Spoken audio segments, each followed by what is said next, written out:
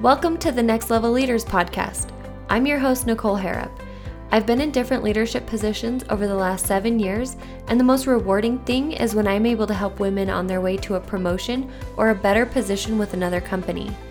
I'm here to help so many more women see their potential and implement small changes every day to make a huge impact in their career. I focus on confidence, self-awareness, communication, growth mindset, networking, and more. If you're ready to believe in yourself and take action, you're in the right place. Let's go. Hey, and welcome back to episode 3. We're talking about self-awareness. Self-awareness is one of my favorite topics, and it's something we'll be talking about a lot in future episodes. Today, we're going to be talking about a couple of easy things that we can do to help improve our self-awareness. There's many other things that we can get into later, but these are 2 easy steps to help at least get your feet in the water so that you are starting to make progress to be more self-aware in general. I also recorded this podcast over the 4th of July holiday, so I'm pretty sure you can hear some fireworks going off in the background. Even though I recorded it pretty late, some people were still lighting off some fireworks. Enjoy! Now, the definition of self-awareness is conscious knowledge of one's own character, feelings, motives, and desires. I'm going to take that to the next level and add that to truly be self-aware, we need to be in sync with what those around us are perceiving. You may have the best of intentions, but if you aren't aware of how others are receiving what you are saying or doing, you might not be as self-aware as you think. Let's do a quick gut check to get your mind going. If I asked you what 3 things at work you could be doing better, could you be specific in explaining them? Would these be the same 3 things that your manager or colleagues would say about you? Did you get a little sick to your stomach thinking about what people think about you? What if I asked what your friends would say about you? Would you have a quick answer, or would you need some time to think about it and then get self-conscious thinking, I actually don't know what my friends would say about me? Those are a couple of quick and easy examples where you can start to align your self-awareness to what you think is reality and what your team members or friends perceive of that reality. Self-awareness takes some reflecting on yourself to really see how you are performing in any area, whether it's inside or outside of the workplace. Take a moment and think back to the last work assignment you had, or project you pitched in on, or team meeting you shared an opinion in. How well do you think you did? How would others rate your input or feedback? Now, this isn't a time to get self-critical. We're just taking a moment to reflect on how everything played out. Once you have done that, what are things that you feel went really well? What are things you think could have been improved on if you had the chance to do it again? I highly recommend keeping a journal of some sort. My preference that I suggest is a simple Google Doc. Have an area where you house your projects. There can be different sections, such as what was needed to be done, what impact or input did you have, what do you feel you did really well on, and what are things that could have been done differently.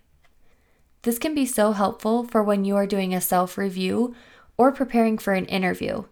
You're going to have this document with so much information to pull from that will be fresh in your mind. And this can also come in handy when asking for a raise as well, to prove what you've been able to contribute to the business. Next step is to get a little out of your comfort zone. Are you ready? You're going to ask some team members for feedback. Yeah, I said it, and I know it's a little scary, so we're going to ease into this. A huge part of self-awareness is checking in with those around you for some honest feedback. What are they seeing that you aren't? This doesn't mean negative. It could be a lot of great stuff too.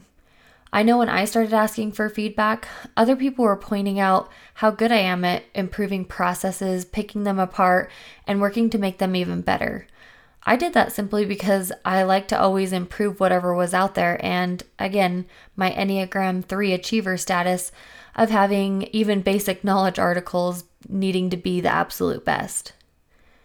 When I was still very new into wanting to get promoted and had feedback provided to me without seeking it out, I had the feedback that I was too social and that it didn't seem like I was getting my work done, and that hurt. I wasn't ready to hear that feedback, and I thought I was doing great at my job and at being social, but that wasn't what leaders were seeing. If you can get in a good place to be ready for some feedback, you're way ahead of the game because most people are so afraid to ask for any sort of constructive criticism. So again, we are easing into this. At work, who are 2 to 3 people you are most comfortable around? You're going to start by asking them for some feedback. Depending on how you'd like to approach it, most people are going to prefer to provide both positive and some constructive feedback. Let's ask them via email preferably. You don't want to put them on the spot in person because you never know what you're going to get by asking for that instant feedback. You'll want to give them some time to provide that thoughtful feedback. You can say something along the lines of, "Hey buddy, pal, coworker of mine, I'd like to ask for some feedback. Can you please provide me with 2 things that you think I'm doing really well and 2 things you think I could improve on? I appreciate your feedback and would love to have a response by the end of this week if possible." How does that sound? Do you still want to vomit? Your friends know you best and will give you a good foundation to start on with their feedback. Because you're comfortable with them, it'll be easier to have a follow-up conversation and get some practice with face-to-face feedback and how you can ask for more information to understand why they provided the feedback they did. Now, when you get this feedback, I suggest waiting for a time when you can take a break in case something is hard to take in. Maybe wait until the end of your shift so you can read it and have time before any next steps. When you do read the feedback, read it with an open mind. They aren't writing constructive feedback to intentionally hurt you, so it's important to understand where they are coming from and why they feel that way if you are not in alignment with what they are saying. Don't be defensive. We all have things we can improve on. If you're going home to vent to a spouse or another friend by saying, "Well, he or she is even worse at that than I am," or "They don't even know what they're talking about. I'm not like that at all." I'm speaking from experience here. It does not serve you well to be defensive and try to justify that perception. I suggest going back to your reflection process, adding a feedback section to your document, and writing out how you feel about the feedback you received. Once you've had time to work through any emotions and are able to have a conversation about the feedback, ask your friendly colleague if they are okay to sit down and review that with you. You'll start by thanking them for their feedback. Trust me, it's the best thing to say anytime someone gives you feedback because it's up to you with how you react to it and not about how it was presented. If you are out of alignment with the feedback they provided, ask some questions to help understand where they are coming from. It can be something like, "Now, when you said this part about the feedback, I'm not sure I'm understanding what you mean. Would you be willing to provide a little bit more context?" Or you can say, "When you wrote this part of the feedback, I'm referencing back to this project we worked on. Is that correct, or is this occurring more frequently?" Something along those lines. Once you feel comfortable with the process of asking your close colleagues, you can start to branch out with other colleagues and people you don't work as closely with. The feedback you receive from those other team members is not going to be as relevant in the sense that they don't work with you in the day-to-day. It will be a lot about perception, which is helpful to be aware of. Again, being aware of a perception does not mean you have to change anything specific.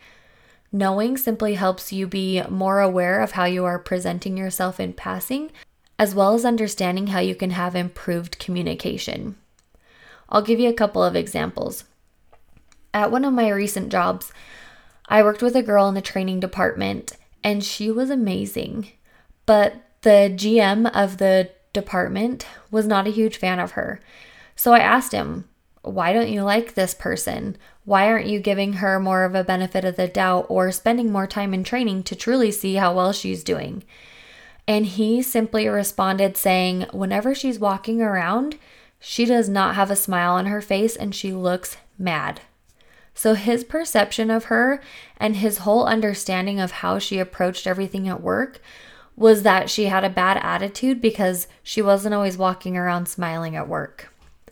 I know that that can be super frustrating feedback to hear, and I've heard similar feedback myself where I felt like sometimes I had to walk around the office with a fake smile on my face, and not so much fake smile, but more forced, because I didn't want someone seeing my face, thinking of all the things I had going on that day. And that's when I was overwhelmed and they didn't see everything that was going on. And I wasn't aware of what my face was saying in that quick passing.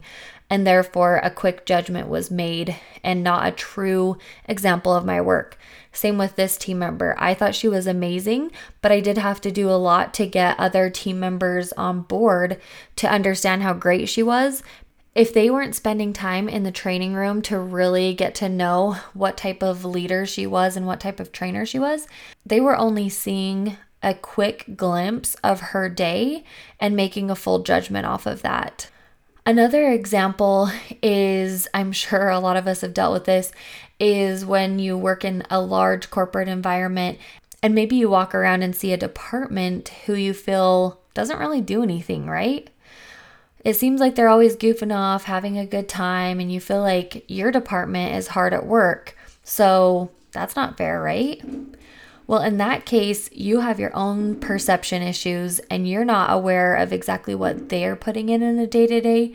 So in that case, I highly recommend doing some sort of shadowing or booking some one-on-one time with a team member from that department so that you can better understand what all goes into their work, because I'm sure that they aren't just goofing around all day, right? Okay, how do we feel about some self-reflection and the beginning steps of asking for feedback? Your company may offer some form of 360 reviews or another type of prompted feedback, but you're going to stand out when you're asking for feedback outside of a required process. You'll gain more respect from your coworkers by caring about what they think and truly wanting to better yourself as a colleague and leader. You'll have more confidence in yourself because when you know your areas of opportunity and your areas of strength, you can really hone in on what you're great at and find other colleagues to reference back to or get help in your areas of opportunity. If you're keeping a reflection journal or taking time to reflect on your interactions, you will also start to stand out to those around you. Self-awareness is sexy, and the more you work towards it, the more in alignment you'll be. Again, I want to be very clear that if you receive feedback about something that didn't go well, it's not to say you need to improve on an area you have no desire to improve on, or it's not an area of passion for you. In that case, you take the feedback and think, who could I have asked for help for more input or guidance on in this area?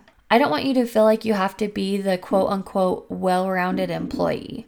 I'd love to see you soar in the areas you are most passionate about and also utilizing what I spoke about in episode 2 in regards to building authentic relationships. This is where you'll be able to lean in on the strengths of your colleagues, which also helps you to be a better leader when you're aware of what is your strength and how to best utilize someone else's strengths in any given situation.